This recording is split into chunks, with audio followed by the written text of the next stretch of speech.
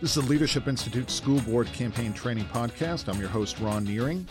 This year, the Leadership Institute launched this new program for conservatives interested in running for school board or being involved in school board campaigns.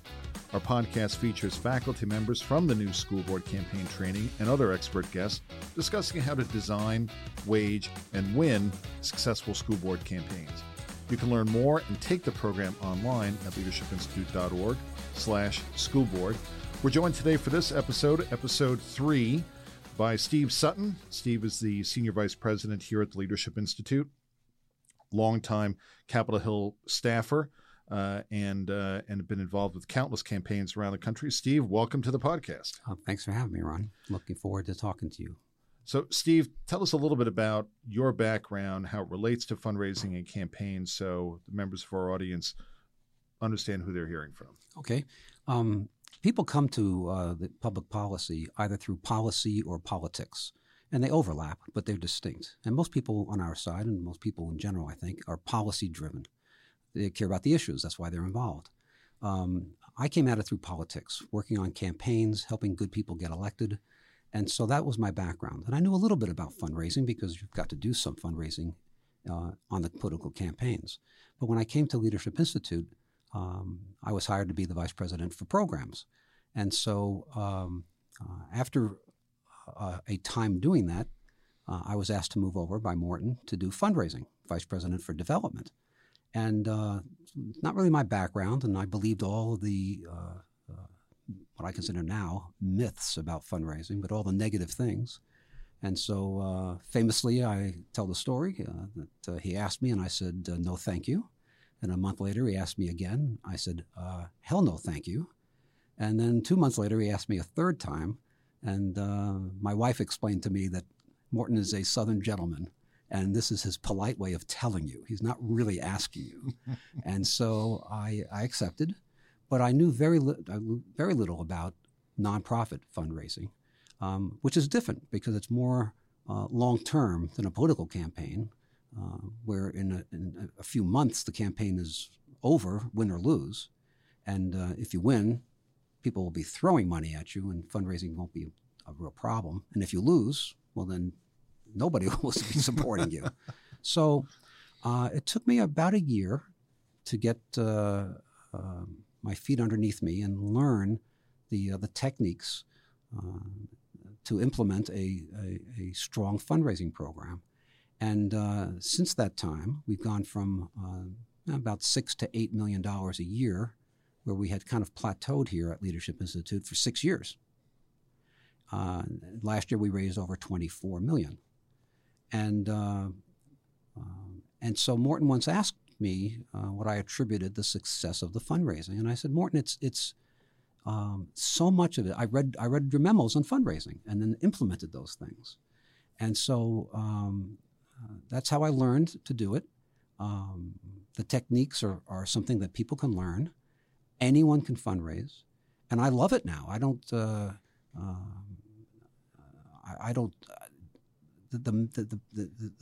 myths about dreading it, and you have to ask for money, and you're going to be the guy that walks into a room and everybody flees for the exits. It's just not true if you do it properly. And so if that's what's happening, you're doing it wrong. And we'll talk about that today, what the techniques and tactics and style. Everyone has their own style. Some people don't like to ask. There's ways to still raise money. So this can be a very intimidating thing that might keep some people from wanting to run for office in the first place, or might keep them hesitant or intimidated and so on, because, well, they've got to wage the campaign, but they also have to raise the money for the campaign and so on.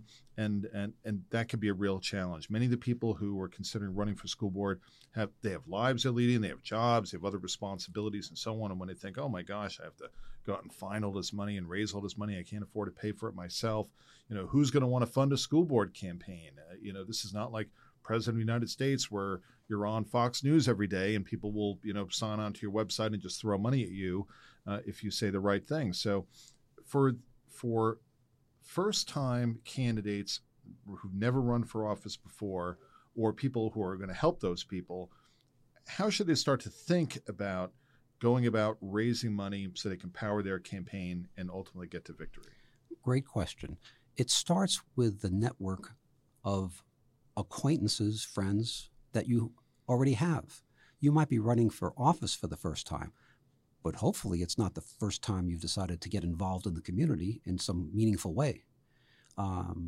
People who decide to get involved and run for office right off the bat, they will have trouble. They'll have trouble raising money. They'll have trouble finding yard sign locations and getting volunteers, and they're going to have trouble up and down the organization.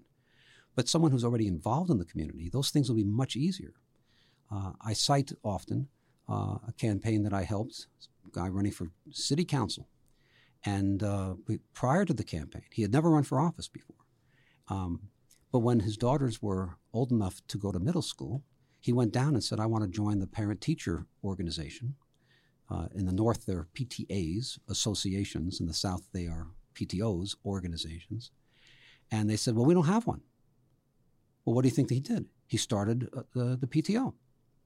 And his daughters love playing basketball. He has 2 daughters. So he started an all-girls basketball league. That's not political. That's not. He's not blockading an abortion clinic. He's not protesting it. He just is involved in the community. And then he went to referee school so he could ref the games. And then there was no recycling in this part of town, and so he went to the local supermarket. Can we put recycling bins in the corner of the parking lot? And they said, well, you can put them there, but who's going to, look after them? They get dirty and people break their bottles. And he goes, I'll do it. We'll open it once a week, Saturday mornings, and every Saturday morning he was there. And when there was an opening on the city council, people asked him to run for city council. And if you're in that position, you will raise money. You'll have volunteers. You'll have yard sign locations. You'll have energy. And the people even said, in his Southern accent, I almost never imitate a Southern accent, but I will imitate this one. He must have said endlessly, I ain't running for no damn city council. And yet the supporters said, Charlie, you don't have, his name was Charlie, and he said, you don't have to, you're not going to, we'll raise the money. We'll knock on the doors. You may have to make a few speeches. Now, there was more effort involved in that, but this was a campaign that had energy, and we raised a lot of money. I think his budget was $20,000.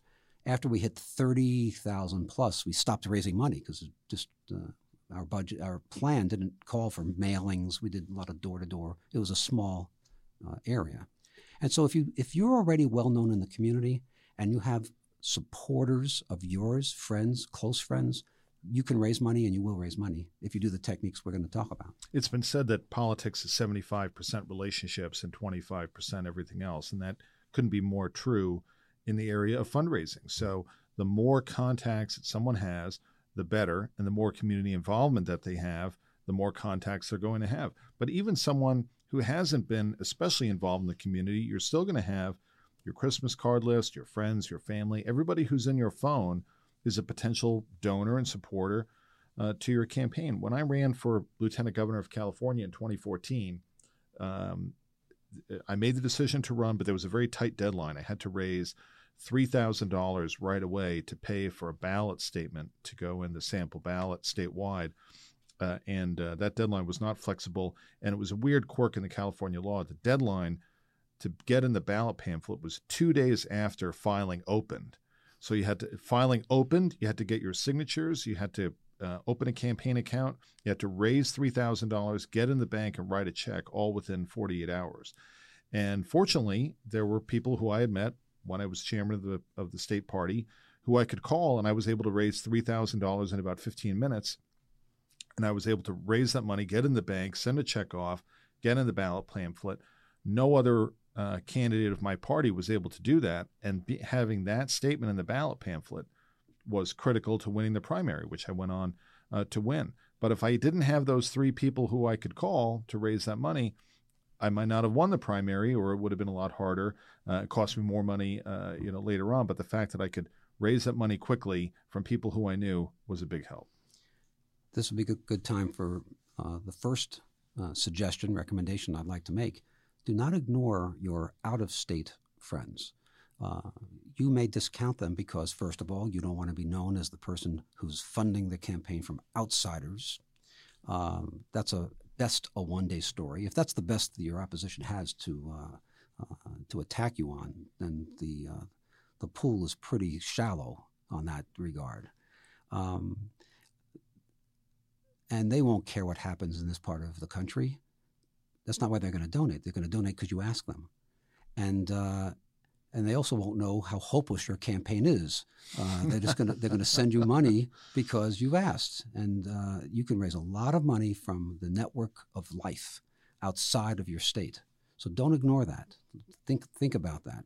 So everyone who's in your phone, whether they live in the district or not, it's the relationship with you as the candidate or the campaign that's going to be the hinge that's going to bring those funds in. Whether they live in the district or not, that doesn't matter nearly as much. Okay, so what's next? What does a candidate need to be prepared to do to go about raising the funds to power the campaign? You have to be organized. There's no more important thing in a campaign than being organized. And so the first thing that you should do in a campaign, the first piece of literature, should be a donation envelope that you prepare. I have a copy here. Everybody listening, if they can see this, they can. And it's an envelope. It's the first thing, more than the introductory palm card, the door-to-door literature. All that should wait. You need to have, because what's going to happen? You're going to tell people you're running for office, and your friends are going to come up to you, and what is the first thing they're going to say to you? Let me know how I can help. And so what's going to happen? You're going to say, thank you. And then it's going to disappear like a mirage in the desert. So you could give them a piece of paper. They'll give you their card. You'll hand it to one of your campaign workers. They will promptly lose the card. Or you'll tell them, make sure you call this person, and they won't. I mean, there's just 100 things that can go wrong. Right. If you have this envelope, it's an envelope with an oversized flap to seal the envelope. And the reason it's an envelope, you're going to hand to them. And on one side is going to be the address that it's returned to. But on the other side, there are going to be choices for the person to volunteer. So if somebody says, let me know how I can help, you're going to reach in your pocket and you're going to hand them one of these envelopes and say, please fill this out. Well, now the responsibility is back on them. Mm-hmm. And they've just said they want to help. And so you're going to list various options. So it depends on what your campaign is going to do, but I will put a yard sign in my yard. That could be one box they can check. I will put a bumper sticker on my car. Send me a bumper sticker. Give me a yard sign. I'll go door to door. I'll host a coffee in my house. If you're doing those things. Mm-hmm. And then the last box is encloses my donation. I'm pleased to support your campaign in the following amount and have some blocks, $25, $50, whatever the blocks are. They can check that off. Then there's a place for their name and address. And then there's an envelope so they can put their donation into the envelope. The flap is oversized so it will hide their personal information. So the flap should cover what they've written. And I like the gummed adhesive where you have to lick it or moisten it to seal it, and then people pop it in the mail. You will raise more money than the cost of these envelopes by using these envelopes. So it's going to pay for itself. And the people that donate to you is the beginnings of your fundraising operation. You're going to then contact those people and ask them to help you raise money. You're not going to list as one of the options, I'll be on your finance committee, because no one's ever going to check that. Right. Or I'll help you raise money. No one's checking that either. And you don't want them to have said no to that in advance. But you will call them. Thank you so much for your support. Yeah, let me know what else I can do. Well, actually, would you consider helping me raise money? Well, I don't know how to do that. We'll train you. Well, I don't like doing it. We have a way of doing it. Tell you what, if you'll meet us at this location at 6 o'clock, I'll have dinner for a small group of people, and I'll explain what we're going to do. If you don't like it, you can go home. And all that. The only harm is you'll have probably an unhealthy dinner, because I'm serving, ribs and macaroni and cheese. So that's the only downside is the clogging of your arteries. That's it. And then the training that you're going to do for this evening of calling You'll trade them at 6, have dinner. At 7 o'clock to 9 o'clock, this is what you'll do. You'll have 3 or 4 people. And I developed this system working on a campaign, but I've heard other people do it also. It's kind of common sense. What are the big objections that a candidate has? I can't get through to people. I hate rejection. I hate asking. I hate no's. I call people. I get answering machines. I get wrong numbers. I don't talk to a person. So we thought all those things through. These are all the objections that a typical candidate will have. How do we overcome all those objections? And this is what we did. So 3 or 4 people start making phone calls. I'll pretend that I'm making a call to you, Ron, my friend, and someone named Bill is the candidate. And so I'll call my friend Ron. I say, Ron, this is Steve. Oh, how you doing? It's great. Chit-chat, chit-chat. By the way, you know I'm involved in politics and campaigns, and I'm helping someone running for city council. His name is Bill Smith. And in fact, I'm sitting right here with him. Would you like to talk to him? He shares our values. He's a great guy. Well, you're sitting right next to him. Sure. Well, hang on a second. You put the guy on hold and say to the candidate, Bill, I got Ron on line 1. We play golf together, and his wife is prettier than mine. Just some background. And so Bill gets on the phone. Hey, Ron. Yeah, Steve tells me you're interested in whatever issue or my campaign. And then they talk for a minute or two. And then Bill says, Ron, I'd love to talk to you some more, but I got another call I got to take. Let me give you back to Steve. Okay? And then pops back to me. And I say, well, what'd you think? Oh, he's a jerk. No, he's a nice guy. He's great. Oh, I'm glad to hear that. You know, also, one of the things I'm doing to help him is to raise money. I've donated $100, and I've promised him I'll raise $2,000. Is that something you can help me with? So you see what's been set up here. The candidate has not asked for any money. He's not gotten any busy signals or he didn't have to. He's gotten a live person. There's a connection to the live person, and he doesn't have to ask for anything. So all the objections possible have been eliminated. And then you close. But it's in a friendly way. I think people should have given a donation so they can say, I've given 100. That makes it better. Can you help me out? Now you're asking again for that personal favor. Forget about the candidate. You know, can you help me out? I've made a pledge. And you're not asking for so much money that they can't afford to give it to you. You're asking for an amount they can afford to give. So say it's $100. Okay, I'll do 100.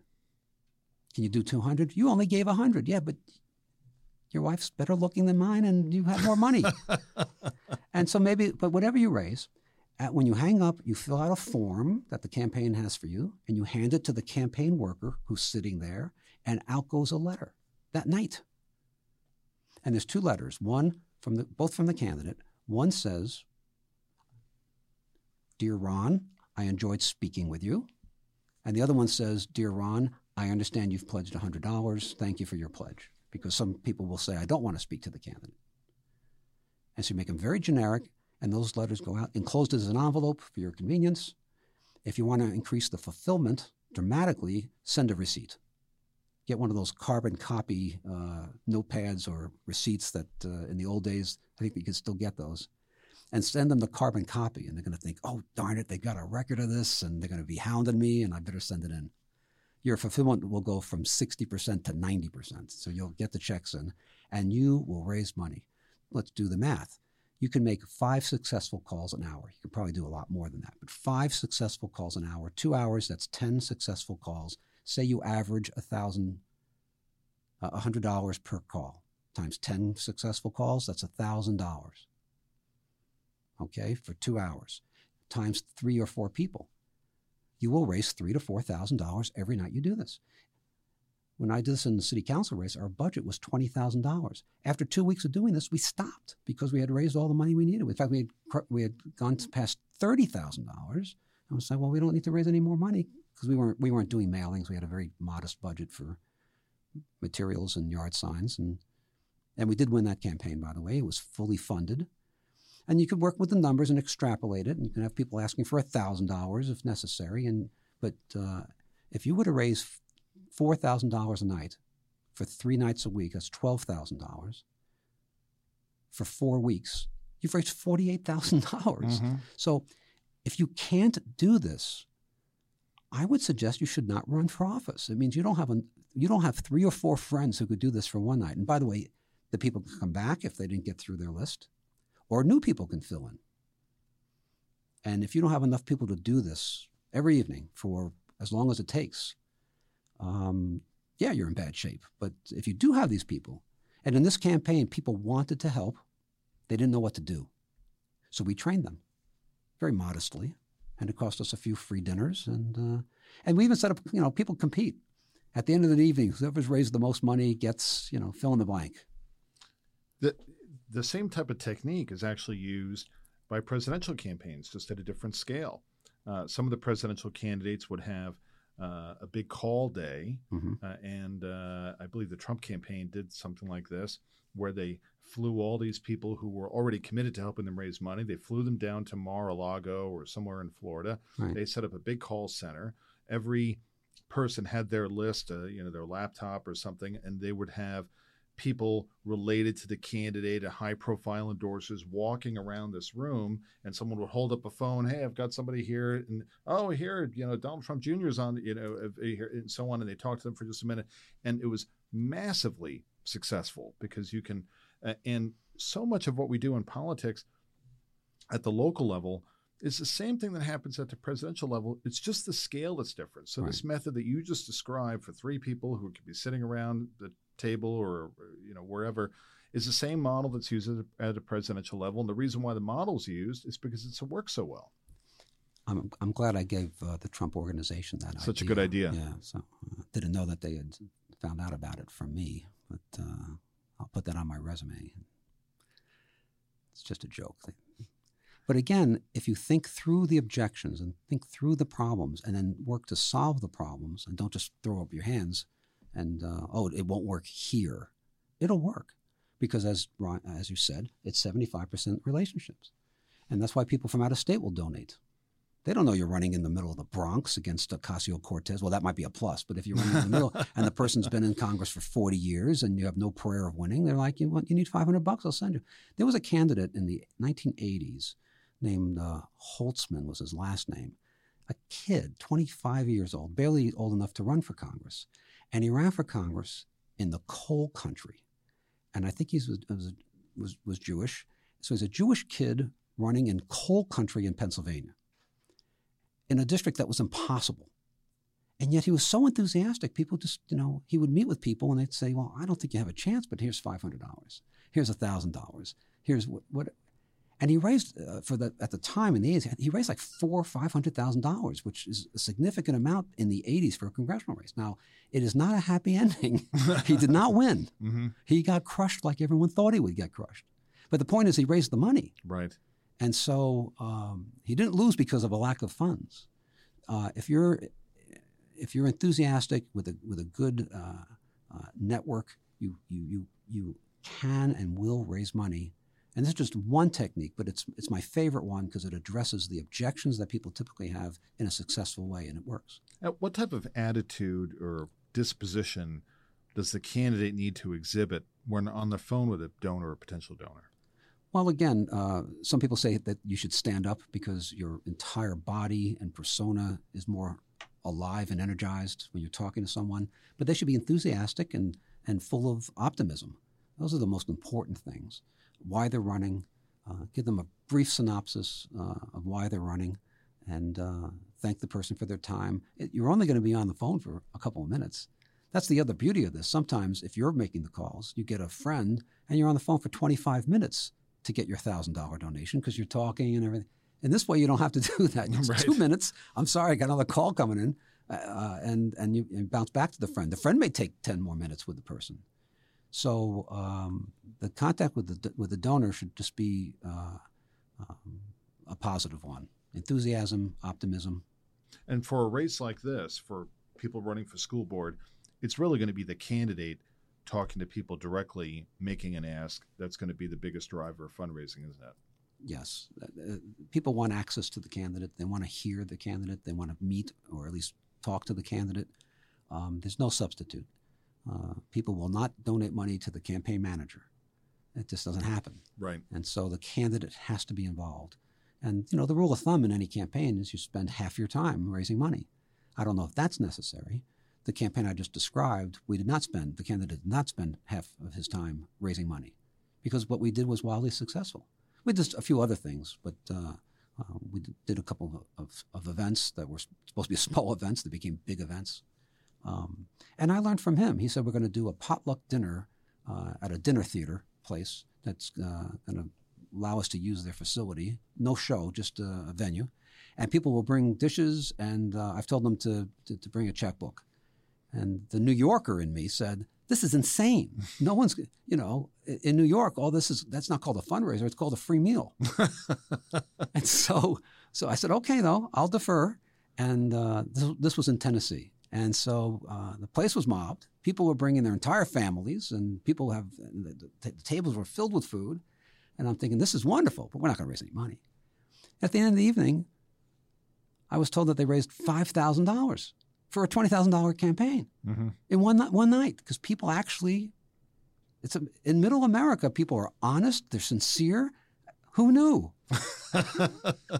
So it was an eye-opener for me. But I think that's for the candidate as well as the manager. Be open-minded. Be willing to try something and make sure that it fails, rather than hearing people say, that'll never work. Well, let's try it. I think that speaks to the importance of the culture of a campaign as well. Mm-hmm. And that is that any organization of people is going to take on a culture. And that culture is important because it guides people in what to do when there's no rule. Do we welcome the new person who walks in the room, or do we all turn and face one another and gossip about that person? Do we welcome them? Is it okay to talk smack about other people or not? And so on. All of those things are influenced by the culture. And when you have a culture inside of a campaign that is very welcoming of new people, that's very engaging with people, that doesn't descend into cliquishness, I think it's more successful with an event like that, because people who are not yet involved in the campaign but who might be interested are going to feel welcome. Excellent. That's a great point, because too many political endeavors are cliquish. Whether it's the monthly meetings or the campaign with the same people that help every campaign, there's no new people. This is the way we do it here. Right. That idea won't work here because this part of the country is different. Gosh, if I had a nickel for every one time I've heard that, I'd have $2 or $3. It's just, and you know what? Let's try it. And when I worked in Minnesota, I was told about Minnesota Nice. And after the riots in the Twin Cities, I guess they don't talk about Minnesota Nice so much. But and these techniques won't work up here. We're special. We're different. I said, So tell you what, let's just experiment. Let's do it on a small scale. And if I'm wrong, okay, you'll never hear me mention these things again. But if I'm right, and so we tried a test, and it worked. Because it was fair. There really is a function of overcoming objections in a campaign, because there's always somebody who says, well, this can't be done and that can't be done. And, oh, you don't have the right background, or you don't have this and you don't have that. And I've learned through Leadership Institute how important it is so often to just cast that aside. It's a common belief that, well, to be successful in politics, you have to be wealthy and you have to come from a family that's in politics. Well, my life is an example of how that wasn't the case. My parents were German immigrants. They spoke no English when they came here. They learned English by watching cartoons and advertisements on television. No one in my family had ever gone to college, and I became the chairman of the biggest state Republican Party in the country and a presidential campaign spokesman and nominee for lieutenant governor.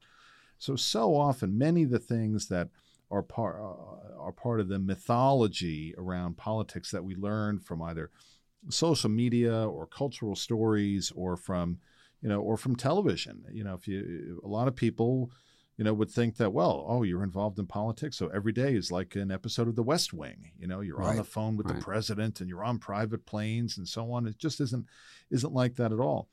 When I ran for lieutenant governor in 2014, it was an office, it still is an office that my party has not won since 1978, so it's been a while. It's an invisible office. It has almost no authority whatsoever. And people say, well, you're not going to be able to raise any money for that, whatsoever. And we found a technique that worked extraordinarily well, and it reminded us something about politics. The main way that I would raise money when I was running is that I would speak, even after the primary, I would speak to every significantly sized Republican club meeting I could go to. And probably the most stark example of that was I spoke at the Fresno County Republican Women Federated Luncheon. So went to Fresno, and people might say, well, why are you bothering talking to Republicans? It's after the primary, you're running against a Democrat. You should only be, going after, people who are not Republicans because you already have that locked up. And they missed the point, because what had happened was that I would go speak. I'd give a great talk. I learned public speaking through lots of experience, both through the Leadership Institute and by being a party chairman for 10 years. And I gave my campaign speech to the Fresno County Republican Women Federated, got everyone charged up.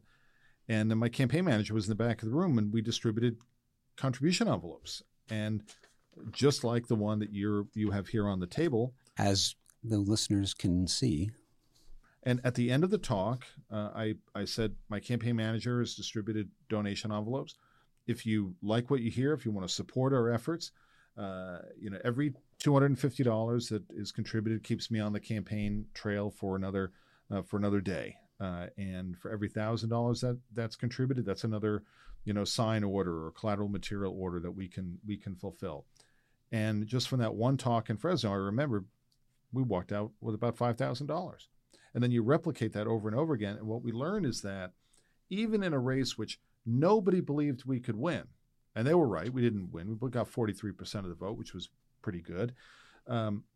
People will give to candidates who they feel are champions for what they believe in. And so leveraging a relationship is one way, but being a champion to people who are looking for champions was another. So here I was running for an office with no power, running for an office which my party hadn't won since 1978, and yet a room full of very rational people wrote checks. I was astonished by how many people brought their checkbook to a lunch, but they wrote checks and they contributed to a campaign which was a long shot at winning, because they felt after that talk that I believed in something and I was going to be a champion for what they believed in.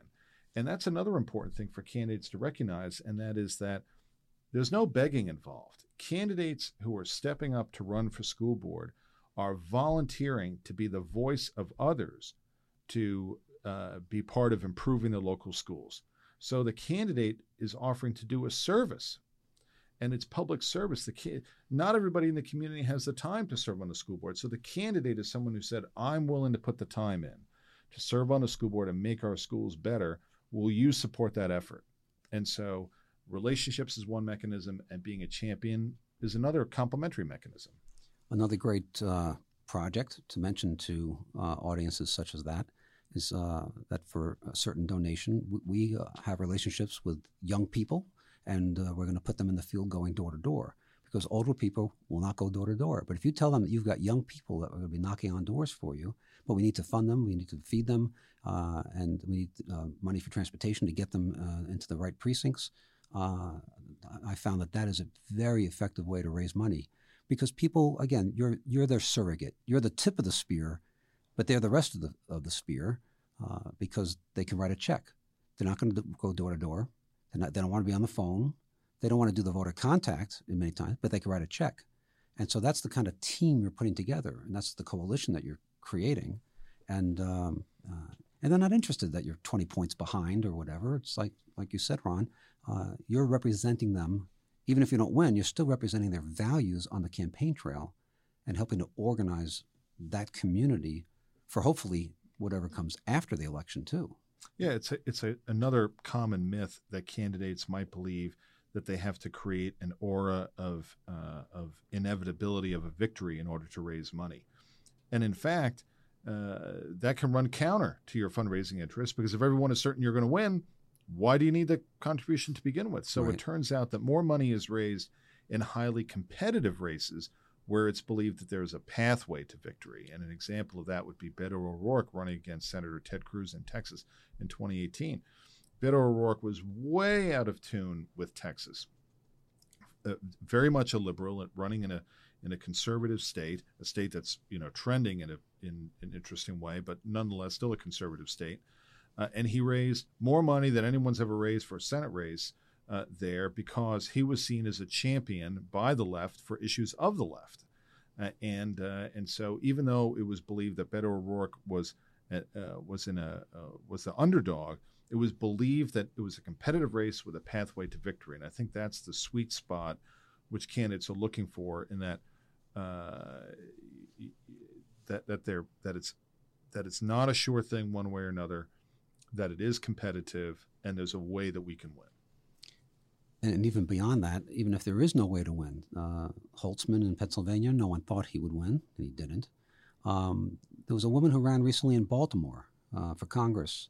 I forget against who, but as a Republican, she raised unbelievable amount of money. People said, you know what, I don't think she's going to win, but I really like her. And she's giving voice. She was a champion. She's giving a voice to my values in one of the worst cities in the country as far as performance and services. And even if she doesn't win, she's articulating that point of view in a way that I like. And so they didn't invest in the campaign as much as they invested in her. And so we also see that the competitiveness makes it even better.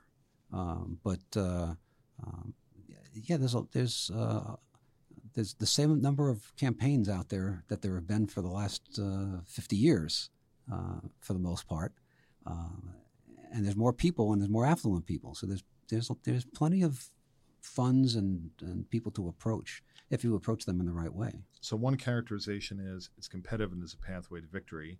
There's another characterization that kind of sidesteps how competitive it is or not, and focuses on the candidate being someone who represents the values and ideals and aspirations of other people who maybe wish they could run for office, or they're not interested in it, but they want to support someone who will, and that resonates with them in terms of that person becomes a champion for them, and yes, I'm willing to invest in that.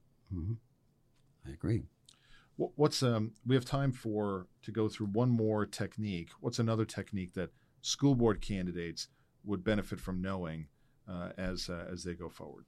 Well, there's different ways. I mean, we talked about one-on-one fundraising, or in the small group where people are calling their friends.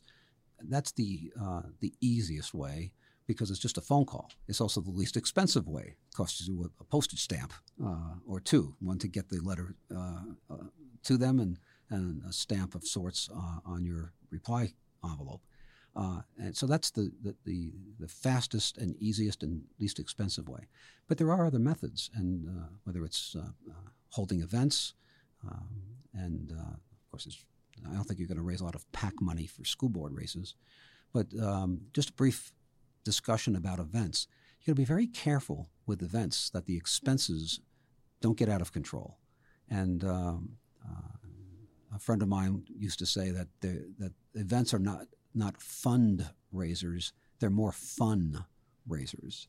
You may realize you did not raise as much as you thought you were going to raise because of expenses, but everyone will have a good time. One technique, though, I think people should definitely use with fundraisers, with events, is to tier the event. That's TIER, not cry over them. And so at the same event, have 3 events. You'll have the regular event might be $50 a person, $95 a couple, but then you might have a pre-dinner for VIPs, and that could be more intimate. One event in particular I'm thinking of was at somebody's home. There was a tent set up in the backyard. That was the $100 event with a cash bar, and but then that was going to start at I think 8 o'clock, but from 6 to 8 there was a dinner inside the house for VIPs, and that was $500 a person, $1,000 a couple, and they had 8 tables set up, and this was an event for a national campaign. And the candidate sat at a different table for 10 or 15 minutes, and so everyone could say they had dinner with this celebrity national figure. And before that, there was a reception in the same house So the dinner was 6 to 8. The reception was from 5 to 6. And that was pre-dinner cocktails. You could come to the dinner also, but that was $1,000 a person, $2,000 a couple. And there you got to mingle in a smaller group with the candidate, get your picture taken with the candidate.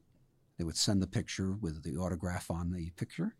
And so you had three different tiers, but for the candidate, they only had to show up at one event. They showed up at 5, they left at 9, they had 3 events in the same home, so they raised $20,000 at the reception, and they raised $40,000 or $50,000 at the dinner, and then they raised $80,000 in the tent. And the candidate just popped onto a stage. They had a corner of the tent that with a little flap, and he'd step on the stage. The place went crazy because by then everyone's drunk, and they went crazy. He talked for 5 minutes, and then he left. So he had 3 events at the same location. So that's a way to marshal your resources and expenses. On a smaller scale, we once had a birthday party for a candidate who was turning 35 years old, so it was $35 a person. At a local restaurant, they had a big meeting room for events. So we said, well, let's have a before the event for $35. You can meet in the bar with the candidate for $135. So the tiers don't have to be skewed for high dollars. And we raised more money from the extra $100. We raised as much money doing that as we did in the event for $35. The extra $100 for drinks ahead of time with the candidate raised as much as so we doubled what we would have raised otherwise with basically the same people. Since people came a little early and they paid $135 instead of $35. And the principle with tiered events is the same as the principle with airlines, and that is that if there's some people who they want to go from L.A. to New York, but they're capable of paying more and they're willing to pay more for a little bit more comfort, then it would be foolish for the airline not to offer them an option by which they could pay more for that. And likewise, there are many donors who might be capable of making a bigger gift, but if the only option you're giving them is $50, then the person who's capable of giving $250, well, they're only going to give $50 because you didn't provide them a mechanism to do that. And so for those listening who are in sales, marketing, and specifically in sales, this is upselling, and it's the same techniques that you'll recognize from the sales techniques that you're familiar with. In this case, we are marketing ideas. We're marketing a candidate, but it's the same principle as marketing whatever product you have out there. You want to upsell people. Your best customer is your current customer. Your best future customer is your current customer. The same thing. So the final point that I would like to make is make sure to steward the gifts. Let people know what you've done with their gift, how you're spending it, and the results that you're getting. Because when you go to them again, they're much more likely to give you that second gift. Now, for people who are not yet maxed out, that's especially important. But even people who are maxed out, those are the people that might help you raise additional money. They have friends. They have friends typically of the same social and economic status as they have, and they know people. And if they're willing to actually make 5 phone calls and raise you $1,000 per call, well, now suddenly you have a system that is building on it. The synergy is positive, and you're increasing dramatically the amount of reach that you have and the funds that you'll raise. Here at the Leadership Institute, we teach something called the donor cultivation cycle. It really is a cycle, and there are several key phases of that. And that includes identifying a donor, and then qualifying them, meaning is there reason to believe this person would contribute to the cause? And then the next step is to build a relationship with them. And so the ask doesn't necessarily come right away. It could be in the same conversation, but first is a matter of building a little bit of a relationship there. And then the stronger the relationship building phase is, then when you get to the solicitation point, asking for money becomes a lot easier because you're asking somebody who you have a relationship with. And the hesitation often comes when you're making a solicitation from someone you don't yet have a relationship with, which is why building the relationship comes before making the solicitation.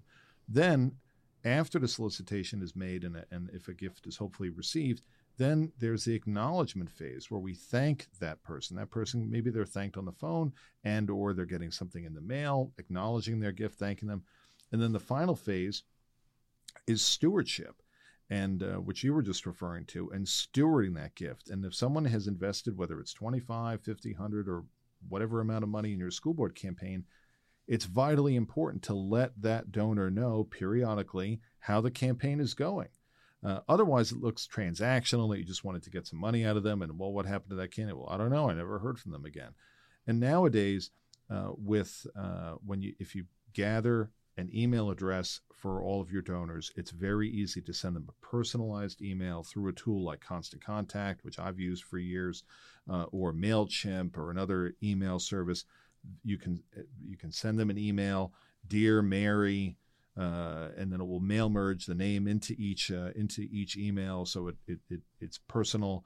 And there are other mechanisms to steward that as well. But let people know how things are going. Now, here at the Leadership Institute, we pay a lot of attention to that acknowledgement and stewardship, don't we? And how does that impact how people support us, and what lesson can be applied there for candidates?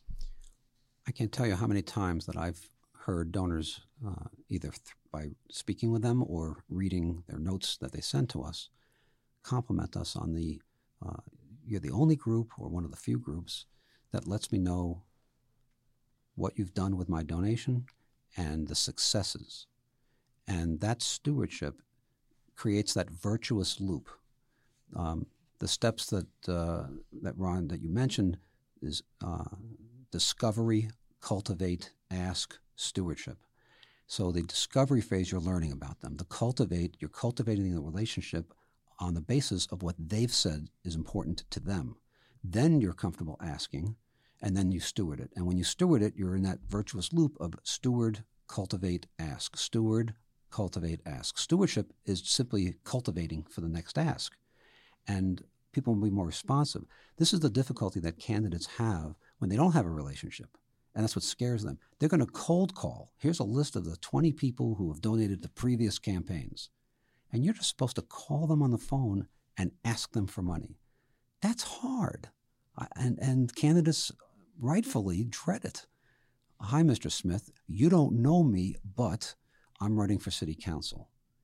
And what's the conversation? I understand you're a generous donor to others. Won't you please? How about being a generous donor to me? And the person on the other, now they may still get a check out of that, but it's not as good as the other things we've mentioned, developing that relationship. And if you don't have relationships with people in the community and you just decide you want to run for something, you are going to have a difficult time because it takes time to build the relationship, and campaigns are very short. We teach here at our candidate school, there are 5 steps necessary, or 5 things necessary for a successful campaign. You don't need all 5. I've worked with candidates who only had 1. But those 5 things are very quickly. You need fire in the belly. You have to really want to do this. Next, you need a winnable district. I grew up in the Bronx. No one's winning in the Bronx if they're a conservative or Republican. So there are just some districts that are not winnable. Third, you need a vulnerable opponent.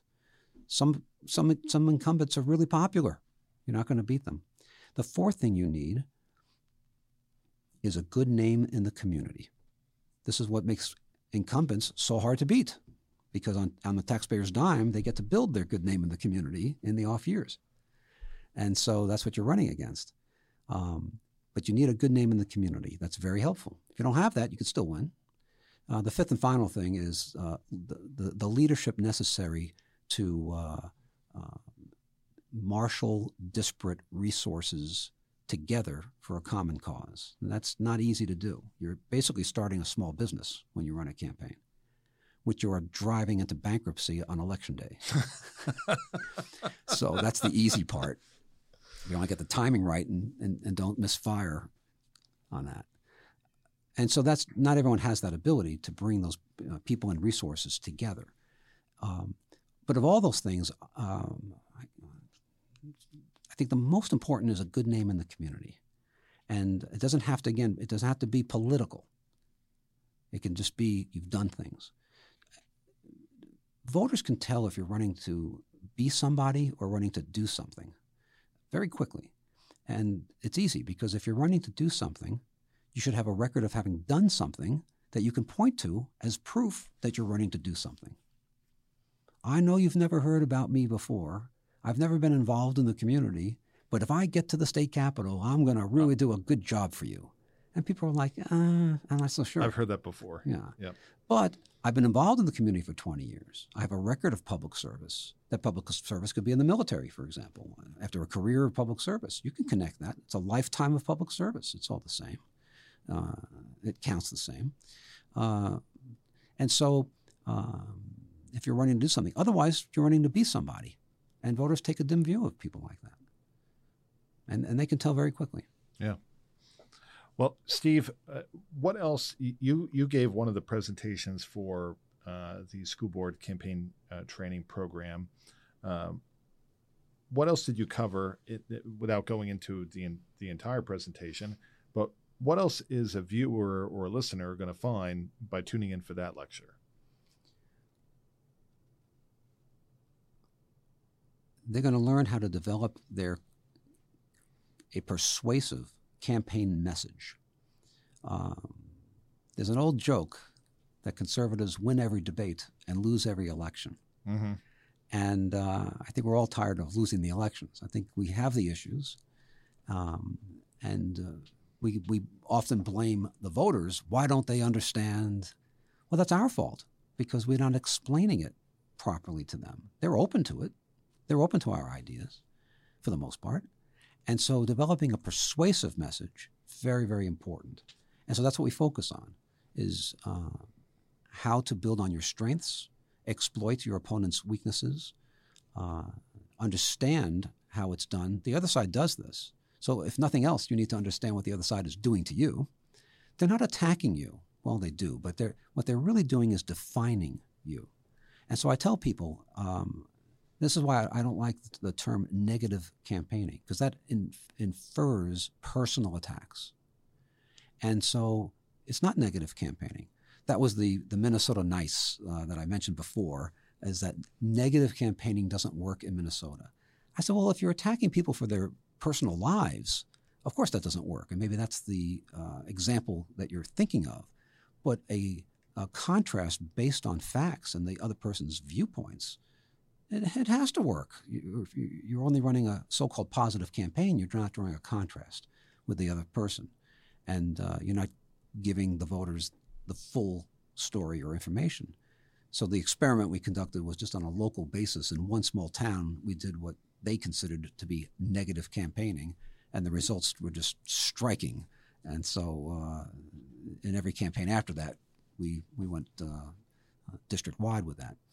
But drawing a contrast. So I tell people, don't attack your opponent. You should never attack your opponent. You should always define your opponent. And that is a very important difference. And so in that lecture, we discuss what that means, and we develop how to do it properly, how to do it improperly so you can avoid that. Stay away from personal attacks. Don't consider it negative campaigning. You're drawing a contrast between your views and the other side and what that means for the future of the country. Steve Sutton is a member of the faculty for the school board campaign training program. You can hear his full presentations as well as all the others by going online at leadershipinstitute.org/schoolboard. I want to thank Steve Sutton for being with us today. My pleasure. This wraps up another episode of the Leadership Institute's campaign training podcast for school board candidates and those supporting school board candidates. Leadership Institute is a nonprofit, nonpartisan foundation dedicated to giving conservatives the tools they need to fight and win in the public policy arena. If you'd like to support our work, you can make a tax-deductible contribution online at leadershipinstitute.org/donate. I'm your host, Ron Nearing. Thanks for joining us. See you next time.